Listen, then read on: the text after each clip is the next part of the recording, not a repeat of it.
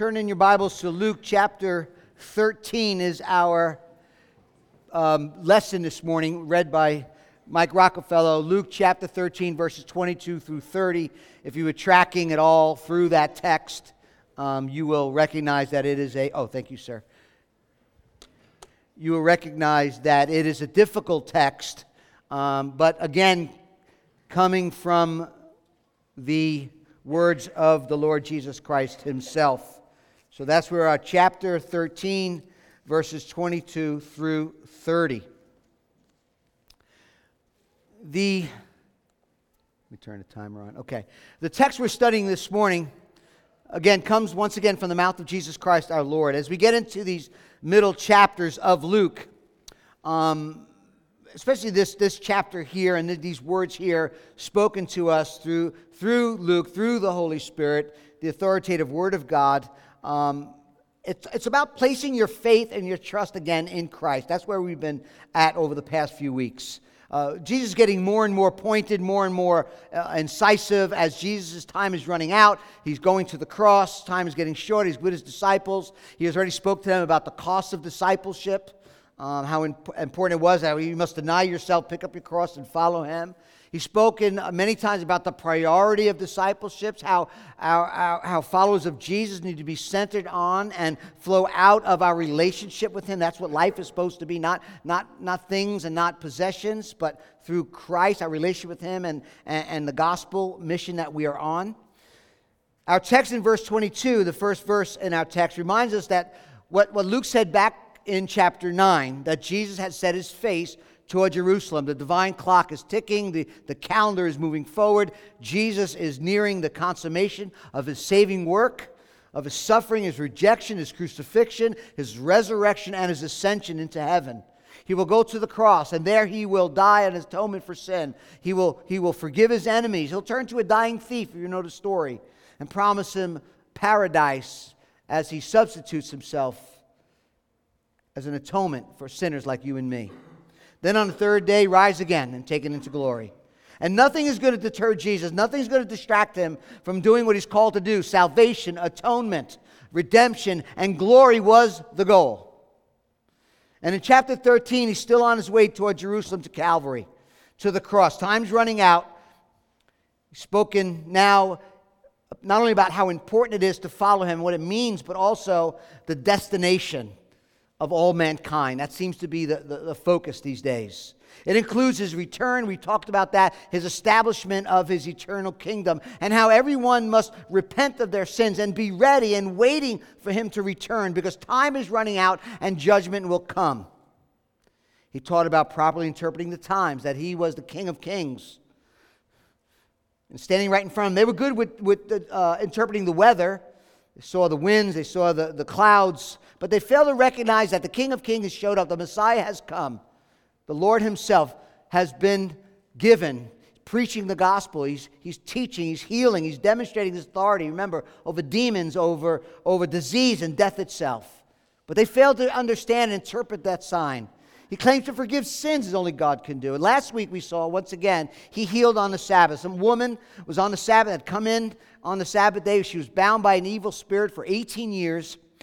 And the religious leader, the ruler of the synagogue, became indignant because Jesus worked on the Sabbath. He disrupted their liturgy, and he completely disregarded their silly and stupid man-made rules, their Sabbath man-made rules. There's no wonder that someone in the crowd, after watching all this ministry going on, raises their hands and asks the question that was on everybody's mind, but nobody wanted to ask. Lord, will those who are saved be few? Like, how many will escape judgment? How many will really repent and be ready and waiting? How many will receive the message of salvation, the gospel of the kingdom? How many will acknowledge that the King of Kings has come and recognize your kingly authority and power? How many could there be? That's the question. And Jesus responds that the door of salvation is narrow. The door of salvation will close. The banquet of salvation is wide. The door of salvation is narrow. The door of salvation will close, and the banquet of salvation is wide. Number one, If there's ever a text that runs completely contrary to the cultural norms of today, it's right here. Unfortunately, unfortunately, some pastors, ministers, Bible teachers, even Bible professors want to tap dance and avoid answering the question that people ask. Is Jesus really the only way of salvation? So they say, are you telling me that every other religion, every other belief is wrong and only yours is right? And when I hear that question, or when I'm asked that question, I want to say to them, listen, what I think and what I say doesn't mean anything. What matters eternally, is what did Jesus say? We are as narrow as Jesus himself. He speaks of the path of salvation, the way to have your sins forgiven, the eternal life as a narrow path that is to be entered through a narrow door. And this door is opened by God to enemies like us, to the undeserving, and to the ill-deserving are now welcome because of Christ into the kingdom of God, into the presence of a holy, righteous, and good God. Once enemies, now reconciled. And Jesus taught many times that he is the way of salvation, the only way, singular and exclusive. And the door of salvation is narrow. Verse 22, he's going from town to town again. We know that was his mission. Teaching and preaching, journeying toward Jerusalem. Someone said to him, Lord, will those who are saved be few? And he said to them, verse 24, strive to enter through the narrow door. For many, I tell you, seek to enter and will not be able. Question was familiar in that day, not unusual, particularly to rabbis and teachers of Scripture. The question was subject to a lot of debate in that day as it is today. And there were some in the religious leadership and some of the rabbis taught that almost every single person of Israel will share in the world to come. And yet some were teaching that the Most High only, for the sake of the few, will enter into the kingdom of God. So there was a mixed bag in that day. I will tell you this, if there's anyone who knows the answer to that question about how many will be saved, how few or many, is the Lord Jesus Christ, who's the Savior of the world.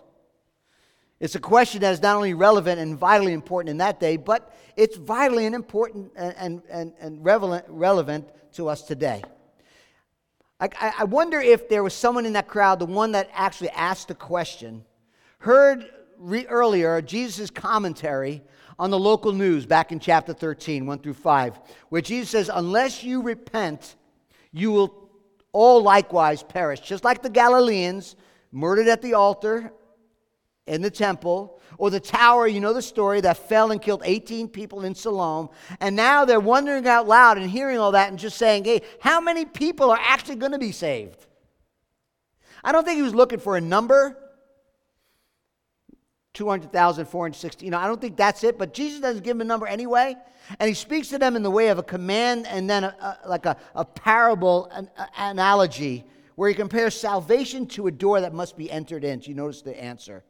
There will be many who will be unable to enter, not only because the door is narrow, but there will be a time when the door is closed. Jesus is not going to get bogged down with this theoretical discussion, get into what everyone's thinking of that day about the number of people who are saved that come through the door. But he gives a clear warning that many are going to squander their opportunity. There's many who are going to be left out in the cold. So he urges his questioners and others to what? Strive to enter through the narrow door. Strive.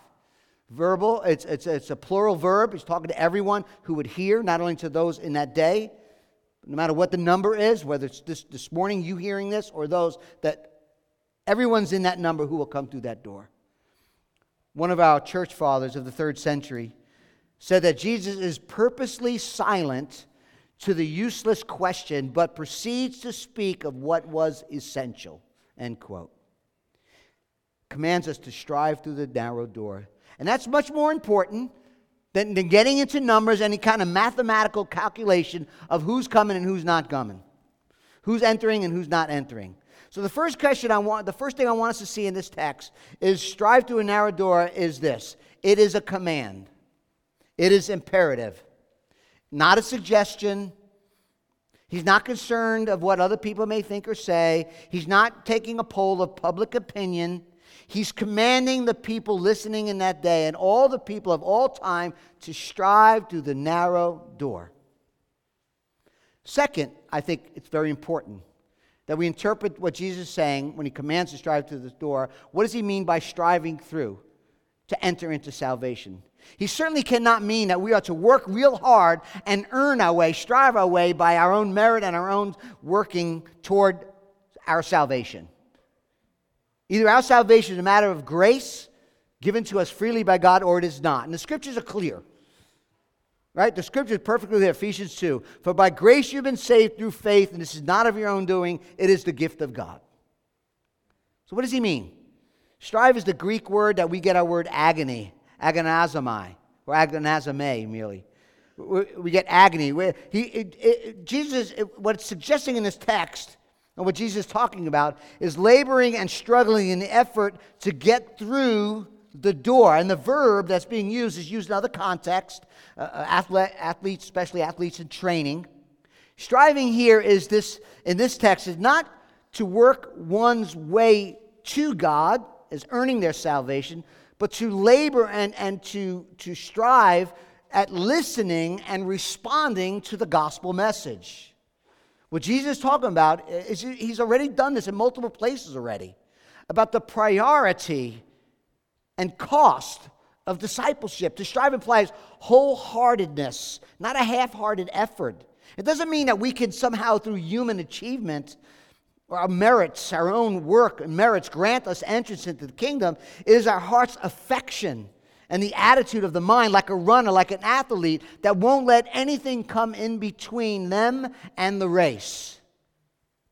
Whatever the goal is, they're wholehearted toward doing what they want that's before them.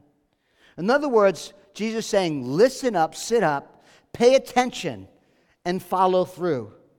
The reason that they're not able to enter does not have to do with being good enough, right? Not earning it, but their willingness to repent. We've seen that over and over. Will they truly, wholeheartedly turn from their sin? Chapter 3, verses 3 and 5. Unless you repent, you will likewise perish. Unless you repent, you will likewise perish. But there'll be those who refuse to do so. So the main point of the verse centers on the need to make sure that we're part of that few into that narrow door through repentance and faith, experiencing the mercy and the grace of God, which the Holy Spirit will produce in us a heart and a soul and an affection to God and His Word. Many will call me Lord, but not many will do what I do, what I tell them to do, he said earlier. So Jesus moves from this general question, how many people, the Galileans were murdered, the tower was fell, how many people? It's like, no, listen, don't worry about all that. Listen, you strive, you pay attention, you follow through, you genuinely repent of your sin. Don't worry about them. The door is available to you now. And let's not miss the clear implication of the words of Jesus. God has opened one narrow door for us to enter in. The door is Jesus Christ. John chapter 10, verse 9. I am the door. He who passes through me shall inherit eternal life. Jesus says, I'm the door of salvation. I'm the door of invitation. The door is available to you this morning, to me this morning. But others will say, oh, yeah. Many people think that just everyone will be granted eternal life. Everyone, almost everyone, right? People say, you mean everyone? Well, not those really bad people. I'm not one of those. But you know who I'm talking about. And the claim that there's one way of salvation, one door and one narrow door that Jesus is inviting us through, everyone else will be outside of that salvation doorway, is just bigotry. That's what we're facing today, especially in our pluralistic, relativistic culture. And because of the hostility and claims of, toward Christianity and exclusive claims of Christ, some people will downplay, even deny the unique claims that Christ has made here in this text and other places. They believe that everyone will be saved. They don't want to say that there's one way. And God will say, we don't know, they may say, but Jesus is pretty clear. Strive to enter through the narrow door, for many I tell you will seek to enter and will not be able. You see, family, this is not about our existence. Philippians talks about working your salvation out with fear and trembling. This is not about our existence as a believer. This is about walking through the narrow door of salvation. The fact that a door does exist, a door separates those in and those out. Those who are a family and adopted into the family of God, and those who are foes outside the family of God. Just like our home has a door in and out, so the kingdom of God has a door. The door of salvation opens and man enters through it. The entrance is made by God. And Jesus said God's on one side and the other side is left out. Life inside, death outside. It's a narrow door, and only a few people pass. And if you've been here for any amount of time at all here at King's Chapel, you will know that there's only one door that leads to eternal life, while every other door leads to destruction, because Jesus Christ alone has done what's necessary for sinners to be saved. Right? He alone lived the perfect required life. He alone offered a perfect sacrifice for sin. He alone has the doorway and the open door for us to walk through. So, have you found the narrow way? Have you walked through the narrow door of salvation? That's the question. If not, keep reading your Bibles. Keep listening to the gospel. Keep rehearsing the gospel. Keep praying for the help of God's Spirit. Jesus will show you the way through the narrow door. But there'll come a time, family, that the door will be closed. Verse 25. When once the master of the house has risen and shut the door, and notice what it says, and you begin to stand outside and to knock. Lord, open to us. Then he will say to you, or he will answer you, I don't know where you come from. This parable-like analogy not only tells us that the door of salvation is narrow, but again, the access to this door at some point will be closed. And the focus is on the action of the master of the house, who rises, shuts the door, and denies entry to those who are seeking entrance. Knocking on the door that has already been closed. Family, Jesus Christ, the Bible tells us, is the Son over God's house, who determines who stays and who goes, who comes in and who's left out. We must come God's way. And that decision needs to be made while we have breath. And we've seen this urgency on the lips of Jesus over and over again. Back in chapter 12, verse 58, when Jesus talks about making every effort to settle your debt or be dragged into prison. Time's running short. Chapter 13, verses 6 through 9, where he says, let's give the fig tree one more year to produce fruit. If not, cut it down. Jesus once again is saying that the offer of salvation to come through that narrow door is not indefinite. The warning is not to presume on the grace of God. Jesus doesn't say it once, but twice. Verse 25 and 27, he does not know where they're coming from. Family, that's a disastrous place to be in. Many people think, I know Jesus, I'm united to him, but they're not united to him by faith. And he says, I won't let you in. And he shuts the door. Look what it says in verse 26. He says that you really don't know me in a personal, salvific, or salvation way. Verse 26. Then you'll begin to say, hold on, you're knocking at the door. You can't come in. The door is locked. And we'll say, but we ate and drank in your presence, and you taught in our street.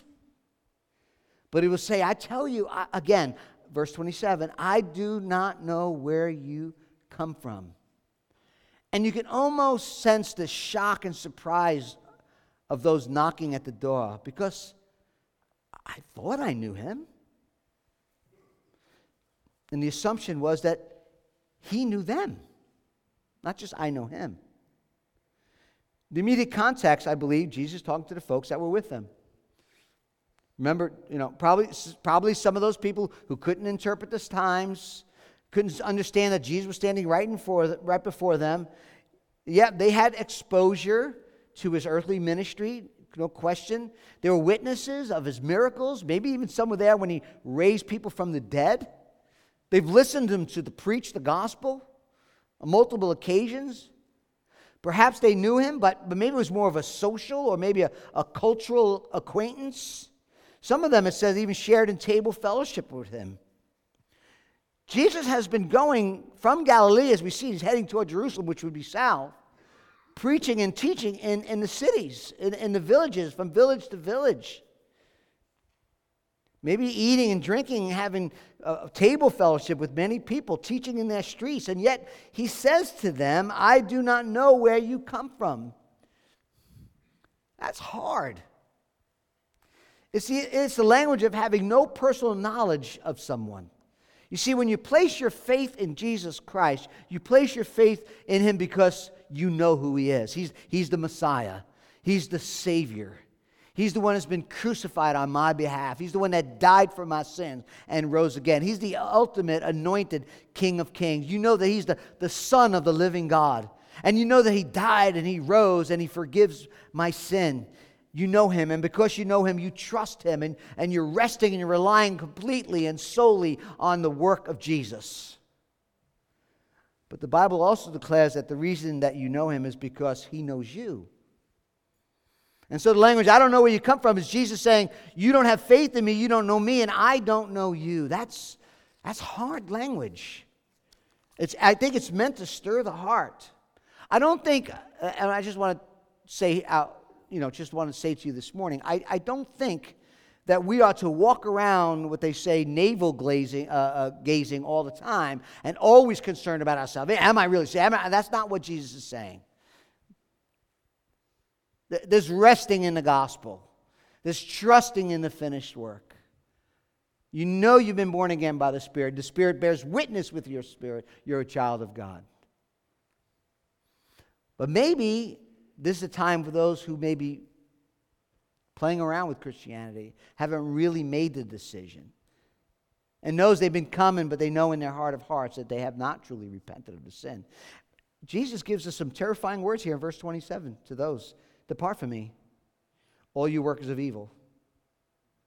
Workers of unrighteousness, literally, are those who live for their own glory. There are those who have an anti-God mentality, an anti-God life. Someone could be very moral in this standard, in this culture that they live in. They may do the right thing. That's not what Jesus... Workers of evil, ungodly people can be very moral. What makes someone an evil worker or someone worldly or ungodly is not first their behavior, it's their worship. It's not first their behavior, it's their worship. Workers of evil, not only those just who horrendous, indescribable evil, but people who think and believe that there is no God. They neglect and reject God. They don't honor and worship and glorify the Lord Jesus. And he's calling them to repentance, have faith in him. And he speaks to those who attempt to come into the presence without believing him. He says, no, you need to trust me, to know me. And without knowing me, you will not be known. And I think that problem is not just in those days for the people who are walking with Jesus, who heard and saw the miracles and the ministry of Jesus, but for us today as well. Right? Some even come to the communion table, eat and drink of the cup, but it's more of a cultural pressure rather than Christ's affection. There's no acceptance, they're half-hearted, and people are just not truly have repented of their sins. The people hear and learn things about Jesus, but do you know personally the Lord Jesus Christ? Have you truly repented and have been born again and know and love him? That's the question. Can't settle just for church services or my husband, my wife, my mom, my dad, my neighbor, my friend, my family is bringing me to church. There's a difference between learning about God and actually knowing God personally. And that's what Jesus is getting to. John 17:3 says this, "This is eternal life, that they may know you, the only true God, and the one you have sent, the Lord Jesus Christ." Life's in the Son, 1 John 5. The one who has the Son has life. The one who does not have the Son of God does not have life. And the only way to know God, the Bible tells us, is through Jesus Christ. No one comes to the Father except through the Son, John 14:6. That's what Jesus is getting to, for them and for us. We must know God personally through repentance and faith. And that's what Jesus has been talking about for a long time. Family, this is serious words. Receive these words of Jesus from a place of love and salvation. An invitation of Jesus, his love, declaring to you that come, there's an invitation through the narrow door, and it is still accessible. Jesus is saying here that God has opened the door for you. The door, the narrow door opportunity, the invitation of salvation is available to you, but someday it will close. That's hard, I know. We don't know when that door will be. We don't know when our life will end. But as long as you have breath, there's hope for you. There's love for you. There's grace for you. There's salvation for you. We don't know the day of our death. It could come at any moment. The door could slam, and we'll give an account to the Lord. Are you ready? Some of these people were not. He says there are many. There are many. Maybe you're in that number that may die and lose the opportunity. Every minute that we live, the door is closing. Think about that. Nearer and nearer until that day in which we will stand. These were decent people, I'm sure, religious, moral people. And Jesus says, we knew about you. And they said to Jesus, actually, we know about you. We had meals with you. We're familiar with your teaching. How in the world could we be on that side of the door, knocking at the door, and yet you say you don't know me? And Jesus says, because you knew about me, but you didn't know me. You spent time looking at the door, but you neglected to pass through it by repentance and faith. They were close, that's the point, but they never responded. Will you respond? Will he recognize you? Do you have a real personal relationship with Jesus? Have you truly repented of being your own Lord, your own Savior, justifying and trying to make it on your own? Have you really said, you know what? I am solely, completely trusting and resting in the finished work of the Lord Jesus Christ and him alone. He's now my Lord, he's now my Savior, and I give my life completely to him.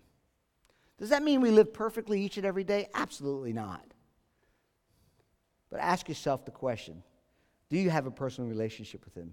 Have you received him in faith, trusting in the cross? Or is it social? Is it superficial? Is it cultural? That's the question that Jesus is getting at. And that's the question I want to pose to you. This is not me. This is Jesus. Lastly, the banquet of salvation is wide. Verses 28 through 30 envision for us this eschatological end times banquet with the patriarchs of Abraham and Isaac and Jacob and the prophets all joined together by this crowd from all the points east, west, north, and south of the world, while others there are left outside. Notice what it says, weeping and gnashing of teeth. The messianic banquet that was supposed to bring joy and satisfaction will for many, though, will be despair and destruction. In that place, verse 28, what place? Where those who have rejected outside the door for unbelief. In that place there will be weeping and gnashing of teeth when you see Abraham and Isaac and Jacob and all the prophets in the kingdom of God, but you yourselves cast out.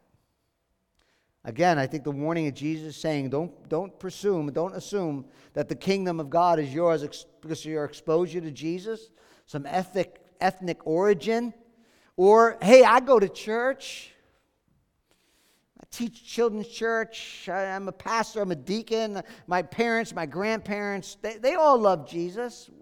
What about you? And to be very certain at what is at stake here, Jesus speaks about hell with perfect clarity. What terrible suffering there will be for everyone who gets shut out of God's kingdom. Jesus the Lord, our God, in various places speaks about heaven and hell, and speaks about hell particularly as a eternal conscience torment that is unending. Eternal and unending. A place where there'll be weeping, Profusely, there'll be gnashing of teeth, grinding teeth, and agony and angry defiance against God forever and ever and ever. In fact, Revelation 14 says that Satan and demons and those who do not pass through the narrow door will be tormented forever in the presence of Jesus Christ, the Lamb of God, and his holy angels. Notice it says, tormented forever in the presence of Jesus Christ. In other words, Jesus reigns and rules over all creation. Heaven and hell, he is Lord over all. John 5 says he will be judge of all. And when we die, there's no opportunity. The door will slam. We'll stand before Jesus. We'll be sentenced and punished in hell. That's what the text is teaching. The amount of punishment to the degree of wickedness in this present life. I believe the scriptures teach not only the degrees of hell, but the degrees of heaven. But that doesn't really matter because there's not 1 millisecond do we want to spend in eternity in hell separate from God. Right? I don't think, in fact, I know, I'll say that, Jesus does not get a thrill, getting great joy at seeing people perish for not repenting, for not trusting, and therefore not entering the narrow door. The reason why I say that is because of what the scriptures teach. 2 places in Ezekiel. Ezekiel 18, the Lord speaking, have I any pleasure in the death of the wicked, declares the Lord, and not rather that he or she should turn from their way and live. Obviously, the answer is no, I don't take pleasure. Ezekiel 33:11, as I live, declares the Lord God, I have no pleasure in the death of the wicked, but that the wicked turn from his way and live. Turn back from evil ways, for why will you die, O house of Israel? That's in Ezekiel. As hard as this text is, it's not me saying it. These are the words of Jesus. It's my responsibility as your pastor, as your Bible teacher, to speak the truth in love to you this morning. I stand before Jesus, I will, and give an account for what I say. I'm not going to try to sell you anything. I'm just giving you the text, and I don't think Jesus is going to sell you a lie either. Meanwhile, somehow, while these people are outside the kingdom, the scripture tells us they're able to see the place of blessing. They will see the love and the grace and the mercy of God. They will see the joy and the gratitude of the people at the banquet of God that are enjoying the fellowship with God and the sweet communion with God. And for all the days, those people will regret the folly and the opportunity that was past, and they have no one to blame but themselves, and they see the kingdom. They see the banquet. Jesus describes them standing outside the kingdom, looking at the prophets, looking at the patriarchs, and they watch the guests arrive to the feast in the house of God. Verse 29. And people will come from the east and the west and from the north and from the south and recline at the table. That's the banquet table in the kingdom of God. Verse 30, and behold, some are last who will be first, and some are first who will be last. In other words, there will be people who have always been outsiders would now enter into the household of God. And people who always thought, you know what, we're inside no matter what, will find themselves outside looking in. You see, God is not only the one who saves the Jewish people, and he does, but he saves the Gentiles. That's what the text means, this worldwide banquet image of salvation and fellowship and blessing that comes. Actually goes back all the way to the Old Testament. We studied Isaiah. We saw this in multiple places in the Old Testament, prophesying that from the north and from the east and from the west and from the south, this gathering, Isaiah 45, Isaiah 49. In fact, in Isaiah 25, it says this, the Lord of hosts will make for all peoples a feast of rich food, a feast of well-aged wine, a rich food full of marrow, and aged wine well refined. Isaiah 25:6. Our place in the kingdom is all about our communion with God. It's about being home. And family, those at the banquet, those that are invited through this narrow door, let me make it really clear. It's by grace alone, through faith alone, in Christ alone.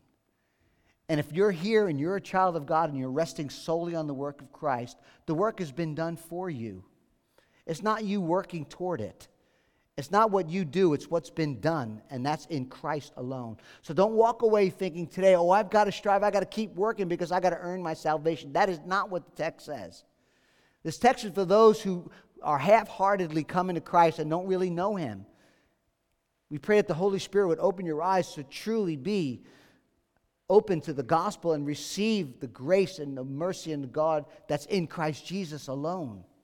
He's the way, the truth, and the life. No man comes to the Father but through Him. So don't walk away. I would hate for any of you to walk away who are truly been resting in the promised work of Christ, trying to earn your way. You won't. Rest in the gospel. But maybe for one or two of you that are here this morning or watching online, that you know what? You haven't really repented. You haven't truly gave your life to Christ. You haven't truly bowed your knee to the King of Kings who gave His life for you and worship and serve Him. That's what this message is for. Like the communion table, one must enter the narrow door on the terms that God has declared. Luke chapter 5, verse 31. And Jesus answered them, "Those who are well have no need of a physician, but those who are sick. I have not come to call the righteous, because there are none. I have not come to call the righteous, but sinners to repentance." You and I must recognize our need and come to Jesus for aid. Why? Because we know what salvation demands. We know that our burden of sin must be taken away. As the band comes up, and as we begin to think through and be ready to confess and repent of sin, recognizing that this table represents and points to the gospel, that His body was broken for our sins, that the blood was shed for the forgiveness of our sins. We need a perfect sacrifice to atone for all the sins we have done, and a perfect holiness to make us righteous before God. You and I will never be righteous. We have to believe and trust and have Jesus' righteousness imputed to us. His perfect holiness on our account. The problem is not God. The problem is not the narrow door. The problem is the sinner who refuses to repent and believe. But how gracious is God? How gracious is God to open the door for rebels and sinners? How gracious is Jesus in His invitation to come freely to eat and drink. To walk through that narrow door that's been opened by the blood and the sacrifice of Jesus Christ and Him alone. Listen, atheists got it wrong. As the proverb says, only a fool in his heart said there is no God. There is a God. There is life after God. And you know what? The pluralists got it wrong. There are not many doors that lead to God. There are not many doors that lead to salvation. There's not many doors that lead to eternal life. Not all religions bring us to the same place, and not all beliefs are equal. Jesus Christ Himself said, "I am the way, the truth, and the life. No one comes to the Father but through me." And family, let me tell you something else. The universalists are wrong too, because not everyone will die and go to a better place. It's the stupid things people say at funerals because they can't deal with death, or they're uncomfortable to deal with it. But you and I are here this morning in a position that is the most important decision that we need to make. Will you pass through the door? Of all the doors you'll pass through, you'll go through these double doors, you'll go that door, you open your door, and your car, you'll get home, you open that. All the doors, I want to just as you open those doors, remind yourselves that the door of salvation has been opened. You can't get it open, God opened it. But the door's been opened by grace, through faith, in love and mercy through Christ alone. Rest solely on His work, family, this morning. There's one door, the most important door. It's the door of faith. Will you trust Christ today? Resting on His finished work. Resting on the love and the grace of God. The work has been done for you. The table is not King's Chapel table. It's not a Baptist table. It is the Lord's table. And Jesus Himself, by the power and presence of His Spirit, is inviting you to come. And maybe today will be the day that you say, you know what? I need to stop playing around, but I need to strive. I need to just be serious about repenting and trusting. And today's the day. I'm all yours, Lord. And if that's you this morning, and that's what the Spirit of God is bringing into your mind and heart, you're welcome to come. It's a believer's table. If you're still not there, like I said before, Keep coming. Keep reading the Scripture. Keep announcing and declaring the gospel. Praying that God opens your heart and soul to receive the truth. So the band's going to play. We're going to come down the aisles. You're going to sit back with the elements and then spend some time confessing, repenting, and then we will celebrate the work of Christ as we partake of the communion elements together. Let us pray.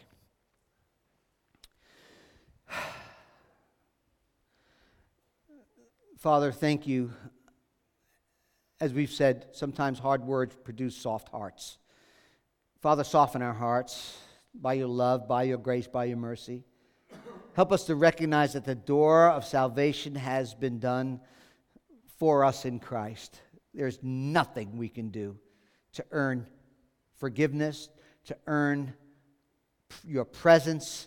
God, there's nothing we can do to come into your holy, righteous presence except Jesus Christ as Lord and Savior. That is it. So, Father, may your Spirit open our hearts. May we see the beauty of the gospel. And maybe for the first time, someone here today needs to say, I'm going to hear the command of Christ. I'm going to strive. Not to earn my salvation, but I'm not playing anymore. I'm going to yield my life completely to Christ who died for me and rose for me. And I'm going to walk with him by the power of the Spirit each and every day. And Lord, we just pray for that soul today to receive that message. And for those who already know you, God, we want to rest in your sovereignty. We want to rest in your goodness. We want to rest in your forgiveness. We want to rest in your grace, rest in your love, that you love us, you forgive us. Our past, present, and future sins have been forgiven.